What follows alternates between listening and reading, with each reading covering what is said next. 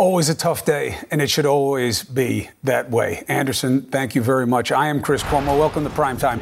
We got breaking news tonight. Our asylum laws were just changed by the Supreme Court, and it could keep a lot of people from ever having a chance to come to America.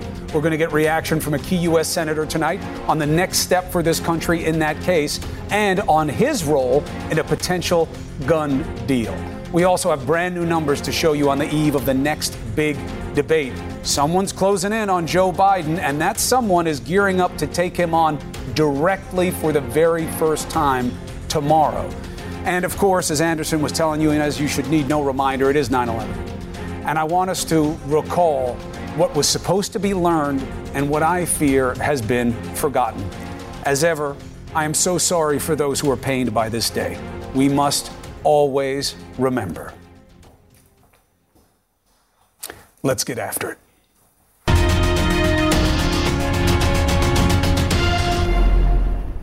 All right, so the Supreme Court is now allowing this administration to shut the door to many Central Americans seeking asylum while the legal fight over that case continues. The case is styled or named Barr versus East Bay Sanctuary Covenant, and you can look it up.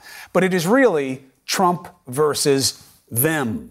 The new rule would prohibit migrants who've resided in or traveled through third countries. Those people now cannot seek asylum in the U.S.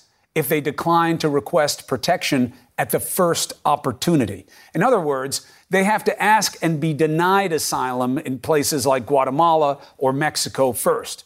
Now, I know Senator Richard Blumenthal is among those not happy with this decision. Let's bring in the Judiciary Committee member about this and his big role in a potential gun deal. Senator, thank you for joining, especially on this day.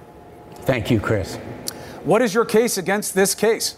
As we both know, and you know this very well as an established prosecutor, but for the public, you are supposed to seek asylum in the first available forum.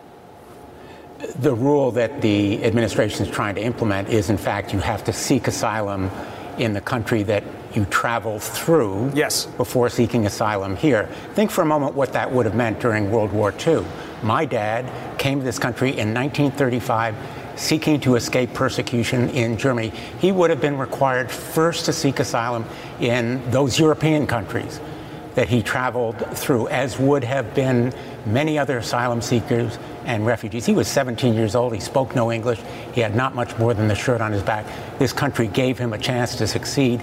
The people covered by this rule, barred from seeking asylum here, are similarly seeking to escape persecution, violence, condoned by the governments in their countries, drug trafficking and threats. And this kind of rule contravenes the spirit, if not the letter of this law and the intent of Congress in passing it. Well, let me hold on the spirit for one moment. I want to address that. And I accept your premise. And I surrender the point on what it would have meant for people like your father to have to travel to other European countries. But it's why that would have been an undue burden on him.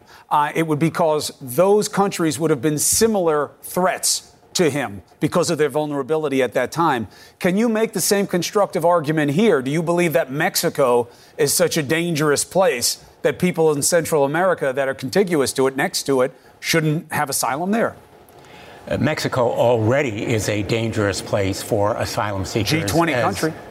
As the president himself has outlined, the human traffickers, the gang warlords, the geographic distances in the place itself and the potential for exploitation make it dangerous now.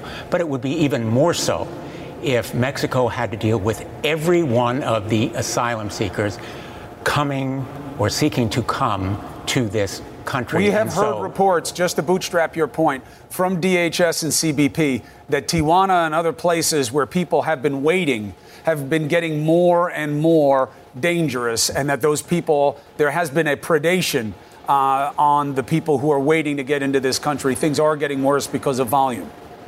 That is exactly right, Chris. As the volume increases and Mexico loses control potentially of its own asylum process, and parts of the country right now are essentially lawless, those asylum seekers become more and more at the mercy of the human traffickers and drug cartels that would seek to exploit them for money and for other serious criminal victimizations. So the appeal is going to be on that basis, having read some of the early pleadings, that these countries are similarly situated and there is no safe forum until these people seeking asylum come to the U.S. I really do believe, though, the ultimate remedy should be legislative. Of course, that depends on the ability of you guys to make a deal. Now, segue on that point. You're supposedly working with Senator Lindsey Graham to get something done on guns. The House passed a couple of more bills, a red flag variety and another background variety. Do you really believe that you can work with Senator Graham and get something done with this president? I absolutely believe that Lindsey Graham of South Carolina, the chairman of the Judiciary Committee, is a serious and diligent partner.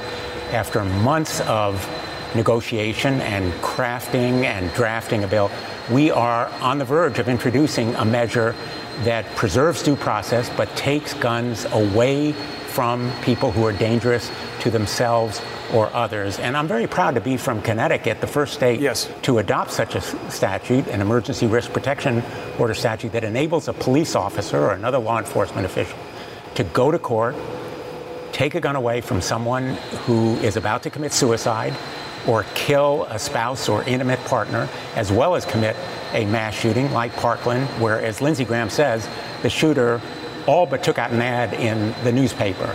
And I believe that due process is preserved by the subsequent hearing. We've carefully crafted this law to provide grants and incentives so that more than just the 18 states that have them now will follow Connecticut's lead. And I think the White House, and specifically the president, would be denying an overwhelming seismic political dynamic. 90% of the American people favor this kind of law. No question, but Senator McConnell won't move on it unless the president says he will. The president has been sheepish about this. He's vacillated on it. Does Lindsey Graham, who, let's be honest, has been unapologetic in terms of affixing himself to this president in terms of what the president wants, does he believe this president will come on board? Lindsey Graham is a pretty good advocate. He's an experienced trial lawyer, as I am. He knows how to make the case. And I think what is as important as Lindsey Graham's advocacy is the overwhelming numbers of American people, almost 90%, that support emergency risk protection orders. And they work. They save lives, as do universal background checks. And our goal is to do both, I mean, speaking for myself, together, because both keep guns out of the hands of dangerous people. Does Lindsey want universal background checks? I'm not going to speak for Lindsey Graham. I will. No.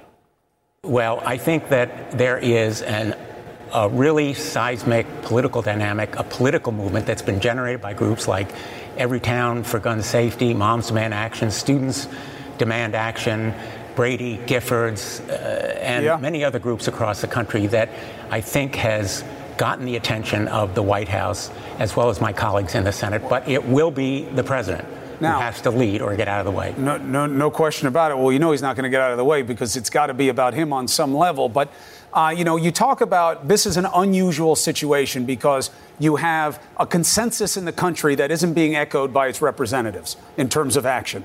Now, one last question for you, Senator, because there's another issue like that, but the reverse is true.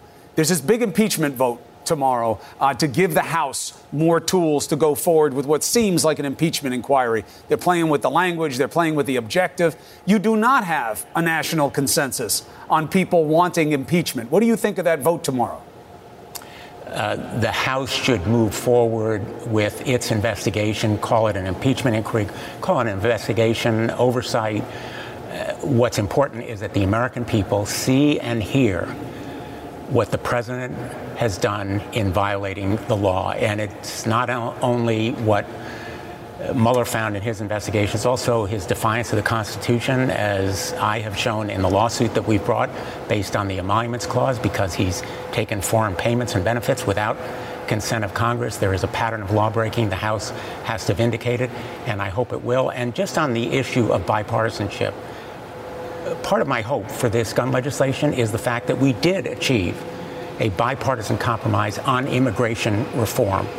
Just a few years ago, Lindsey Graham and I and others helped to lead in an overwhelmingly passed measure that reformed a broken immigration system. So you're absolutely right. We need legislation, and it's time for us in the Senate to come together and end the epidemic of gun violence, just as we must end the epidemic of vaping. Look, on a day like this, I'm not going to be the enemy of optimism, and maybe there is a carry-through on if they want to protect kids from something that could be a danger like e-cigarettes, maybe they'll see the same rationale in dealing with guns. Senator, thank you very much for fighting these fights. They matter to your constituents and the country. Be well. Thank you. All right, so it is the eve of the next big debate.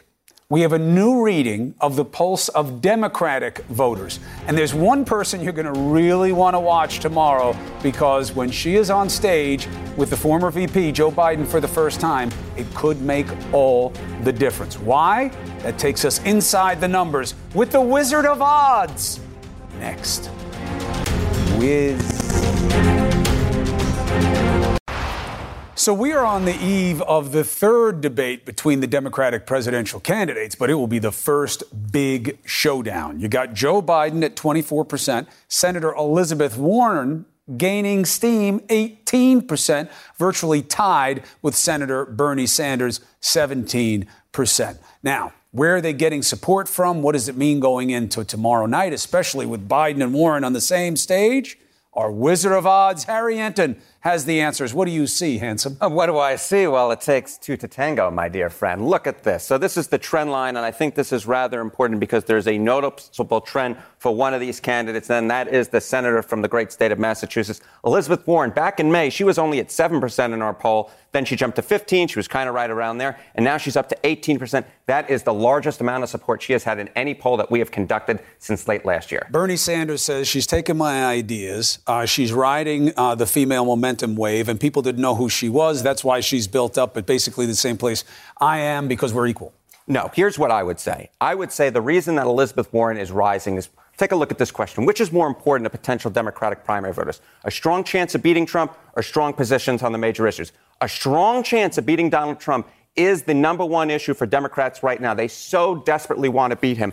And so we broke down the poll like this way. So if you take a look, if you prefer a candidate who can beat Donald Trump, if that's more important to you, take a look at the movement that we've had over the last month between now and August. We've seen Biden fall in that. He's only getting 26% among that group now versus 35% in August, versus Warren has jumped from 15% in August to 21% now. She, it seems, is convincing more voters at this point that she can, in fact, beat the president of the United States. And that, I believe, is a large reason why she's moving up versus Sanders, who's actually fallen backwards on that. All right, give me more. That gives us some context going in how big tomorrow is. Here, I think that this is, to me, rather important. And this is the whole question for me, is whether or not Elizabeth Warren can break out from her base of support among white Democratic voters. Because right now, she's leading among whites. She's at 23%, Biden's at 21%. But take a look at Hispanics and African Americans. Elizabeth Warren is in fourth place right now among African Americans, tied for fourth with just 10%. Why? And among black Democrats, she's tied for third, 10%. There are multiple reasons why. Number one, white Democrats tend to be more liberal, which is where Elizabeth Warren's base is. They tend to be better educated. That's where her base is. But it's more than that. It's also the fact that African-American Democrats specifically, who we keep honing in on, they really love Joe Biden because they're more moderate, but also because of his connection with Barack Obama. And Elizabeth Warren right now is, simply put, not connecting with them. So what do you think? Here's the final question. When you have to balance this potential reality with what you put weight on, which is, can I beat Trump? How big a deal is it for them to see Warren and Biden on the same stage? This is huge. If she can convince them that she can beat Donald Trump and Joe Biden can't, that's the ball game. That's Joe Biden's path to victory. That's Elizabeth Warren's path to victory as well. Shalom. Shalom, brother. The whiz. It's not what wizards would usually say, but it's what our wizard says. A special wizard. Absolutely. The president is now taking on the growing vaping crisis in America. That is good. But here's an interesting question. If the policy for intervening at this point is, it seems like it's dangerous, we know that kids are getting hurt, and there seems to be a connection, so let's act before anything else happens, why doesn't he apply that to gun violence? That will be the start of our great debate with these two great debaters. Next. So the Trump administration is now moving to ban flavored e-cigarettes. Why? Concern for children. They're coming home and they're saying, Mom, I want a vape. And the parents don't know too much about it. And nobody knows too much about it. but they do know it's causing a lot of problems. And we're going to have to do something about it. People are dying with vaping. Now, we can expect legal pushback from the companies. We've been through this before. But here's the debatable question for us tonight. The premise for action. You heard this, President. People are dying. At least 6 people have died from lung illnesses linked to vaping. Hundreds more are sick. But if the president is so concerned about something that's potentially lethal to kids, and that seems like it's a danger, why doesn't that rationale apply to gun violence? That's the start of tonight's great debate. We have Anna Kasparian and we have Steve Cortez. Good to have you both. Anna, first, if you agree with that premise that it should apply to gun violence, why? Well, I think that it makes sense to legalize and regulate things. So I am not against getting rid of or banning all guns, but it makes sense to regulate, have common sense regulation for guns. The same goes for substances. Banning substances has not worked out so well for Americans or American history. We have imprisoned so many nonviolent drug offenders in our so-called drug war. And at the same time, after we've wasted so much in government resources in doing so, we created a black market. And so people are going to turn to an unregulated black market where these drugs, and in this case, the e-cigarettes, are much more dangerous. Well, isn't the same thing with guns? That if you were to start really restricting access, you'd create a secondary market where certainly the bad guys would go. Well, the whole point is to pass common sense regulation, robust gun control regulations that, let's say, for instance, you have background checks without the loopholes, the gun show loophole, the loophole that gives the FBI a maximum of 3 days to conduct a background check. There's a loophole when it comes to private sellers. Again, the point is common sense regulation. Banning things does create a black market. And in this case, the fact that Trump is so quick to go toward banning something, which, by the way, 6 people have died. All of them have been adults, and they purchased the products on the street, which means that we need better regulation, but banning it isn't going to solve the problem. All right, so let's just stick with the through thread here, Steve. Obviously, part of the momentum here is people are concerned. People are concerned, Sure. And the president's picking up on that. He's got a great gut for sentimentality. So why doesn't he follow it through with you got 90% of people who say all checks, all sales should be checked when it comes to weapons, and who say we need red flag laws. If you have a reasonable, you got to have due process. But if you have a reasonable suspicion that someone you know is in a bad way, you should remove their access and remove their weapons for a while. That has huge consensus in this country, too. Why not follow the thinking through and pass those as well? Right. No, and it does as long as there's due process. But here's the problem, I think, with trying to draw the parallel here, Chris, between vaping and guns. I'm no constitutional law scholar, but when I read the Bill of Rights, I don't find vaping anywhere in there. But right after the very sacred First Amendment is the equally sacred Second Amendment, the right to bear arms. So we're talking about a constitutional right versus a cigarette, basically. But it is not an absolute parallel. We It's not an right. absolute. We do have constitutional rights. But I do want to note that for some reason we keep forgetting the second part of that constitutional protection, which means you need gun control, well-regulated militia. Right. I don't think that the situation we have in place right now is a well-regulated militia. There needs to be every single constitutional right has its limitations. And in this case, for some reason, while we have even limitations on the First Amendment, we have a party in this country, the Republican Party, who refuses to acknowledge that there are meant to be limitations in the Second Amendment. Well-regulated militia. Let's repeat it again. First of all, to that point. Well-regulated militia. If you're going to keep repeating that, you have to know what it means. And you have to know the history, the context there. And no, I don't think you do, because a well-regulated militia meant at that time of the right in the Constitution, it was any male who was healthy was considered a member of the militia. So every citizen is part of the militia by the definition. Oh, I understand that, but I'm talking about the well-regulated part. Well-regulated. I'm a militiaman in that regard. And we also know from the other writings outside... I'm not questioning the militia part of it. I'm talking about the regulation part of the Constitution that for some reason everyone seems to forget. No, hold on. And that's my second point that I'm going to get to here is, no, we're not forgetting about that. For example, machine guns have been illegal in this country for 100 years. Of course, no right is absolute. We know that. And we know, for instance, that you can surrender your rights. For example, the right to vote if you're a felon. In the case of guns, if you're a felon, the right to own firearms. If you've had a domestic crime, even if it's not a felony, you lose your right to firearms. And a perfect example of that, by the way, I'm fine with talking about, and so is the president, with talking about expanded background checks. But what's really more important hold on a second, is that Steve, we enforce. Don't speak for the president. Where do you get the idea that he's okay with expanded background checks? No, he's run away from it several times. With exploring it. He has said that he's open to it. What does that mean, exploring? And discussions are ongoing. We need to do it in such a way where it does not infringe on the constitutional rights. Again, we're not talking about vaping here. We're talking about already have. I mean, I don't know if you're a gun owner, but let me tell you how the process works. When you go in there, they run a background check on you if you buy it at a gun store. Okay, why wouldn't you apply that same thing to all commercial transactions?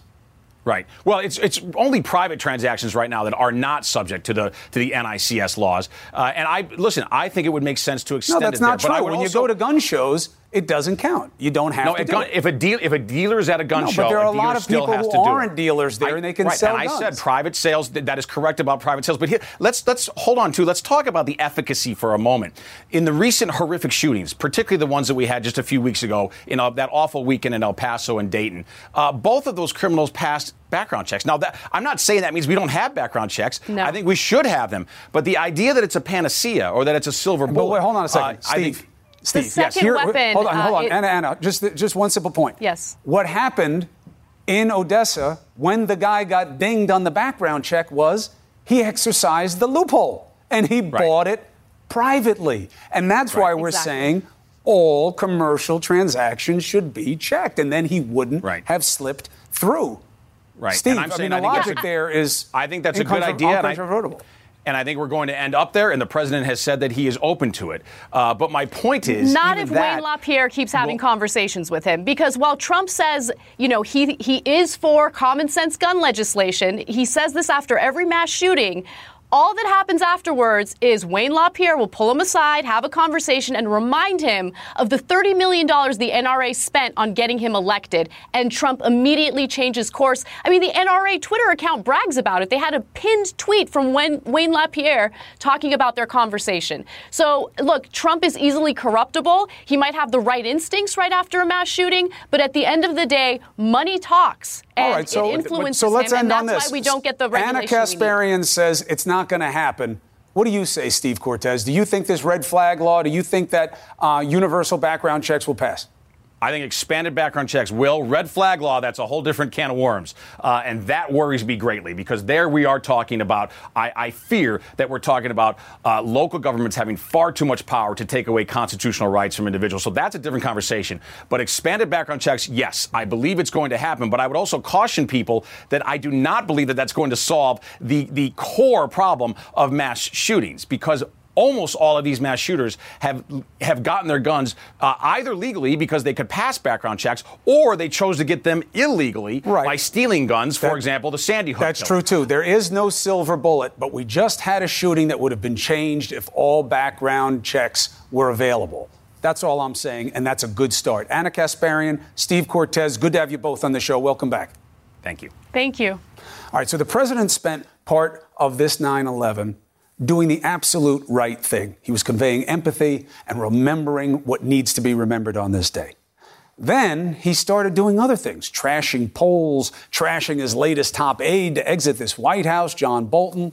We're now learning that he could make a very unconventional pick to fill his role. We have reaction from a national security bigwig in Congress. What are his concerns on 9/11? What does he see as the course forward? Next. 9/11 plus 18 years. And we're learning tonight that this president may ask his Secretary of State to pull double duty as the next national security advisor. Congressman Mike Rogers is a Republican from Alabama. Congressman, it's good to have you on Primetime, especially today. Thanks for having me. Now, thank you for taking the invitation. I hope we do it even more often.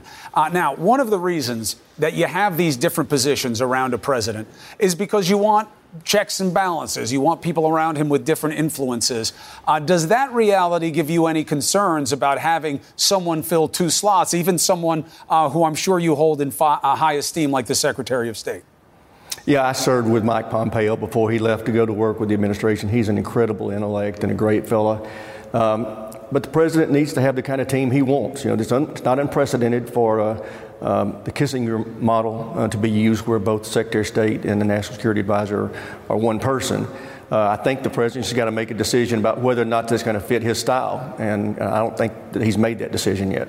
Concerns, given that this is your universe of thought about how safe are we, what should the policies be? Here we are on 9/11. We have an incomplete team. We've been through 3 already. This will be the 4th, assuming that even if it's Pompeo. Any concerns about that? No, I think the president's got great instincts about what works for him and whether or not the workload can be managed by one person. This is a new story that's just been circulating. I haven't heard the president say he wants to do this, and I'm not sure Mike Pompeo would be comfortable with that, even if it was suggested. How do you feel about the state of our national security? I feel good. I feel proud that we've made some great strides to particularly when it comes to our homeland, to keep us safe and secure. We've got great intelligence apparatus now to protect from events like what we suffered 18 years ago. We've done a great job of training and equipping our first responders, and it's been demonstrated repeatedly. We've got, though, a very dangerous world out there, not just domestically but internationally, with more threats than we had 18 years ago. So that's pretty sobering. Certainly, there is a danger without. More and more, we've been hearing about the danger within. Do you share concerns about the rise of extremist right-wing violence in this country? I sure do. We had a hearing yesterday in the Homeland Security Committee talking about that very fact, that while we have to keep our eye on these foreign threats, the growing threat here at home is disturbing, and it's given rise to our paying a lot more attention to it. This online radicalization and these rogue websites have really energized an element of people that can cause us great problems if we don't find a way to deal with it. Why now?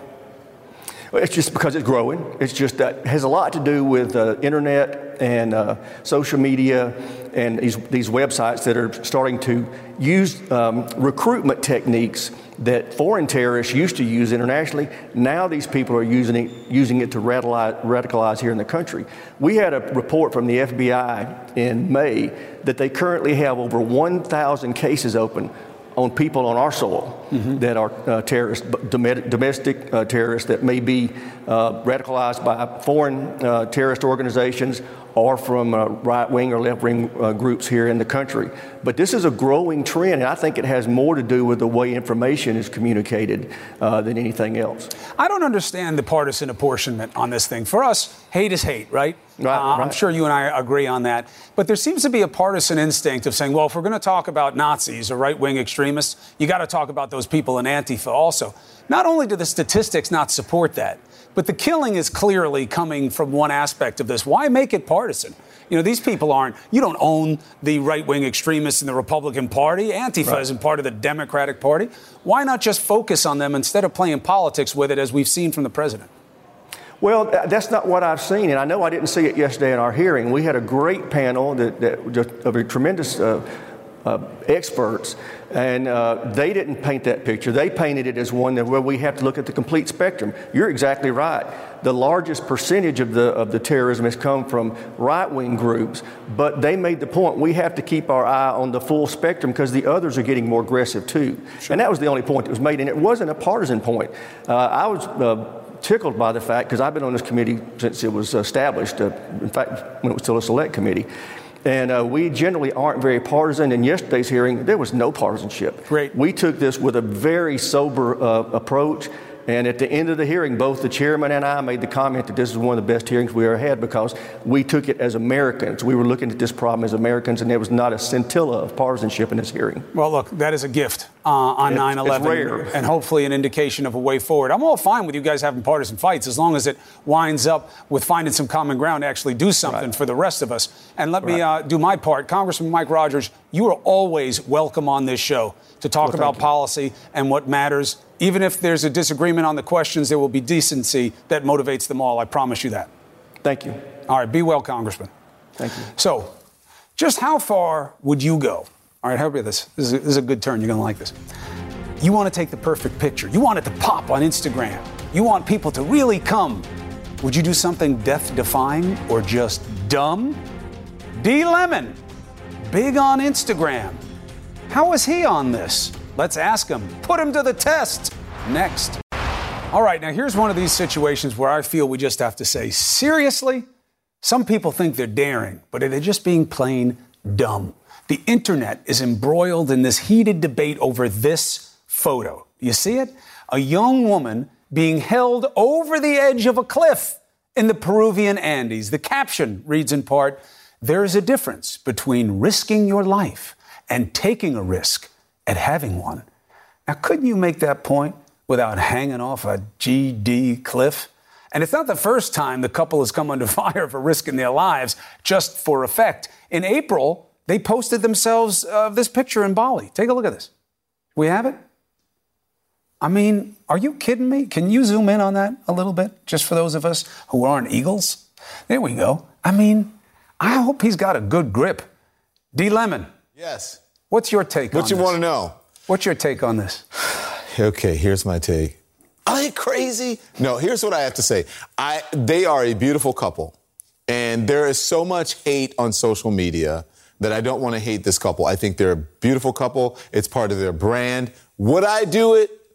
Hail to the no. I would not. So you're saying that you are immune to the draw of doing the sensational to get attention on Instagram? Absolutely. You wouldn't do it? I don't care that much. I think that people, that's a picture. Would I hang over a mountain and let someone? Hell no. I wouldn't even do it myself. I wouldn't even stand on the edge of that mountain. Nothing like it. Nothing close. Nothing like it. It's not in you. Not even in me because I don't have that much to prove. That is nothing. That's me just jumping off the side of a boat. That is inherently dangerous.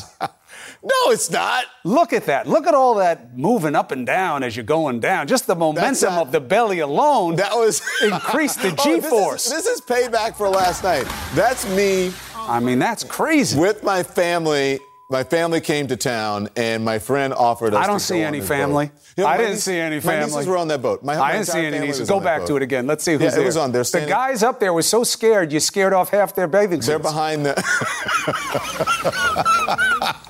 See my nieces back there? You can see them if you look at it when it comes I hear back cries of help. And what else do we got from D. Lemon's Instagram that shows that he will do anything for a laugh?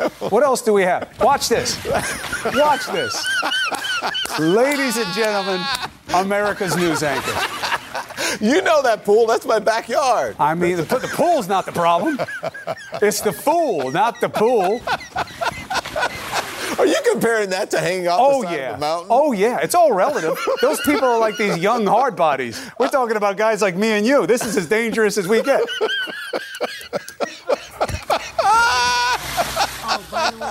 I'm gonna get you. I'm gonna get you, sucker. You are. Don't make me hop after you. Listen. I'm just saying, as your friend, you need to keep it in check. But that's not worth it, D. Lemon. It's not worth it. Oh my! Don't you think it's different than hanging off the side of a mountain? And I'm not. Look, it's all relative. Squeezing yourself into them tiny little swimming trunks you had on, fitting that extra pair of socks in there too. I know you're paying me back for last night for telling. I don't know what you're talking about. That you ate steroids for lunch. Who'd you say that to? Jimmy Kimmel said. What Jimmy Kimmel asked me, he said, because you're such a big guy and you work out a lot. He goes, "What does Chris Cuomo eat? Does he just eat raw meat?" And I said, besides steroids, and the whole audience was crazy. I was like, and I looked at the camera. And I said, "I'm joking, Chris." And I go, "Well, maybe I'm not." Ooh, but that was it. Nice. So that's definitely. And then he said, "You guys must be friends in order for you to say that." So that's it. All right. But you didn't have to. I'm going to start busting out your Instagram. Listen, I don't do dangerous things. Really? Not for attention. I just do them because I'm dumb. Oh, this is like when you're holding up your picture of the fish that you took with your shirt off, and you're like, oh, look at the picture of the fish. You can't even see the fish. All you can see is your bicep. That's you. That's on you. No, that's on you. That's on you. There's right. a fish in the picture. I have to go now. I'll do what you do best. Mark Sanford is going to be on, the president's primary challenger. Oh, stop it. Don't be a hater. Mark Sanford up at the top of the show on D. Lemon. We'll be with him in just 1 second. Now, as we go to break, change your tone. It is good to smile. I love D. Lemon. He makes my life better, especially on a heavy day. But I want us to look back at what we're remembering today, okay? And what never forget was supposed to mean and what it means all too often. Stay with me for this. Next. Never forget. That's what we say about 9/11, right? Certainly easy to say, but tough to do. First, may I say how sorry I remain for the loss that far too many suffered on that day. I know it never goes away. I know this day can bring the blessing of an occasion to remember loved ones and often a haunting reminder of life-changing tragedy. And most of the time, both come at once. I was there. This dust or ash or amalgam was given to me by a friend who saw me there. Some of it was on me, on all of us, for days. The stories of heroism and loss and pain and confusion shaped me and so many personally and professionally. Seeing the emptying of optimism on the faces of those ready to help when no injured came. The cold reality that so many were gone. The little hospital that did see hundreds in the first wave and rose to the challenge. Amazing. The little hospital that could, NYU downtown. The days of searching and hoping and praying. The surrender to the reality that there was no miraculous discovery to be made. That so many being looked for were not in a hospital somewhere, but exactly where you would never want anyone to be. What we all saw and heard and smelled as those buildings fell, and that cloud, that dense, all-consuming cloud that seemed to contain every physical and emotional piece of contents, covered everything, and then fell at our feet and on our faces. The quiet, the cries, none of it will be forgotten. I would be engaged 11 days after 9/11, convinced that life was far too fleeting to wait. It was the best move of my life. And it came from a place of seeing such abject pain. It was made in a haze of uncertainty that would be clarified time and again with the additions of each of our kids and the blessings of my life. A marriage and a family that bore testament for me to the possibility of better.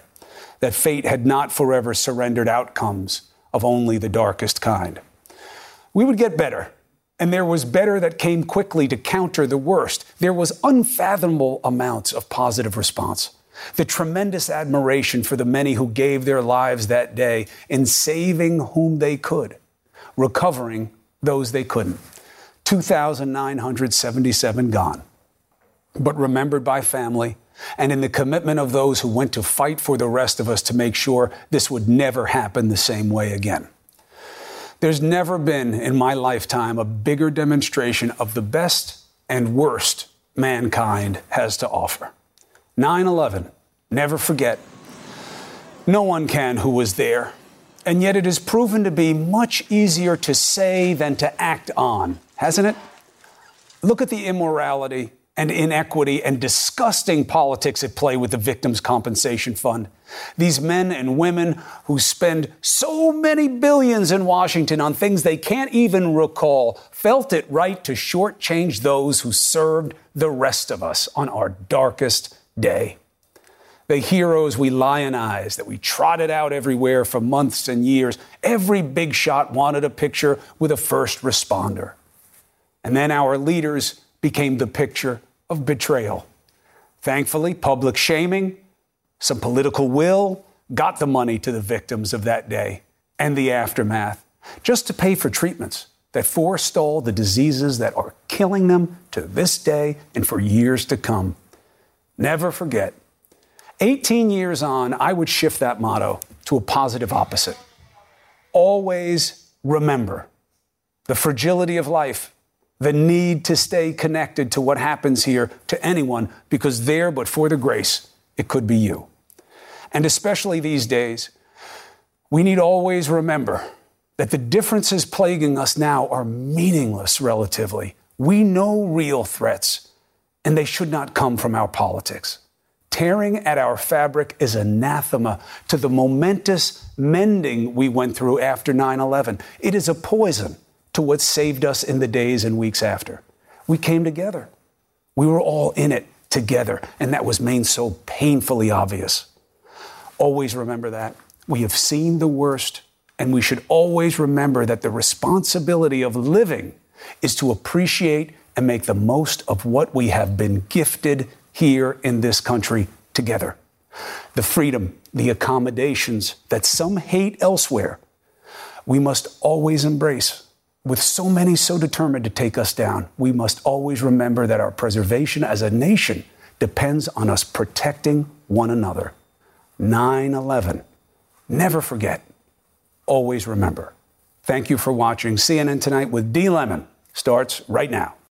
Quality sleep is essential, and that's why the Sleep Number Smart Bed is designed for your ever-evolving sleep needs. So you can choose what's right for you whenever you like. Need a bed that's firmer or softer on either side? Helps you sleep at a comfortable temperature. Quiets their snores. Sleep Number does that. Sleep better together. J.D. Power ranks Sleep Number #1 in customer satisfaction with mattresses purchased in-store. And now, save 50% on Sleep Number Limited Edition smart beds for a limited time. For J.D. Power 2023 award information, visit jdpower.com/awards. Only at Sleep Number stores or sleepnumber.com. I'm Dr. Sanjay Gupta, host of the Chasing Life podcast. In honor of our 10th season, we want to hear from you. Leave us a message at 470-396-0832 and tell us how you chase life. It could be used on an upcoming episode.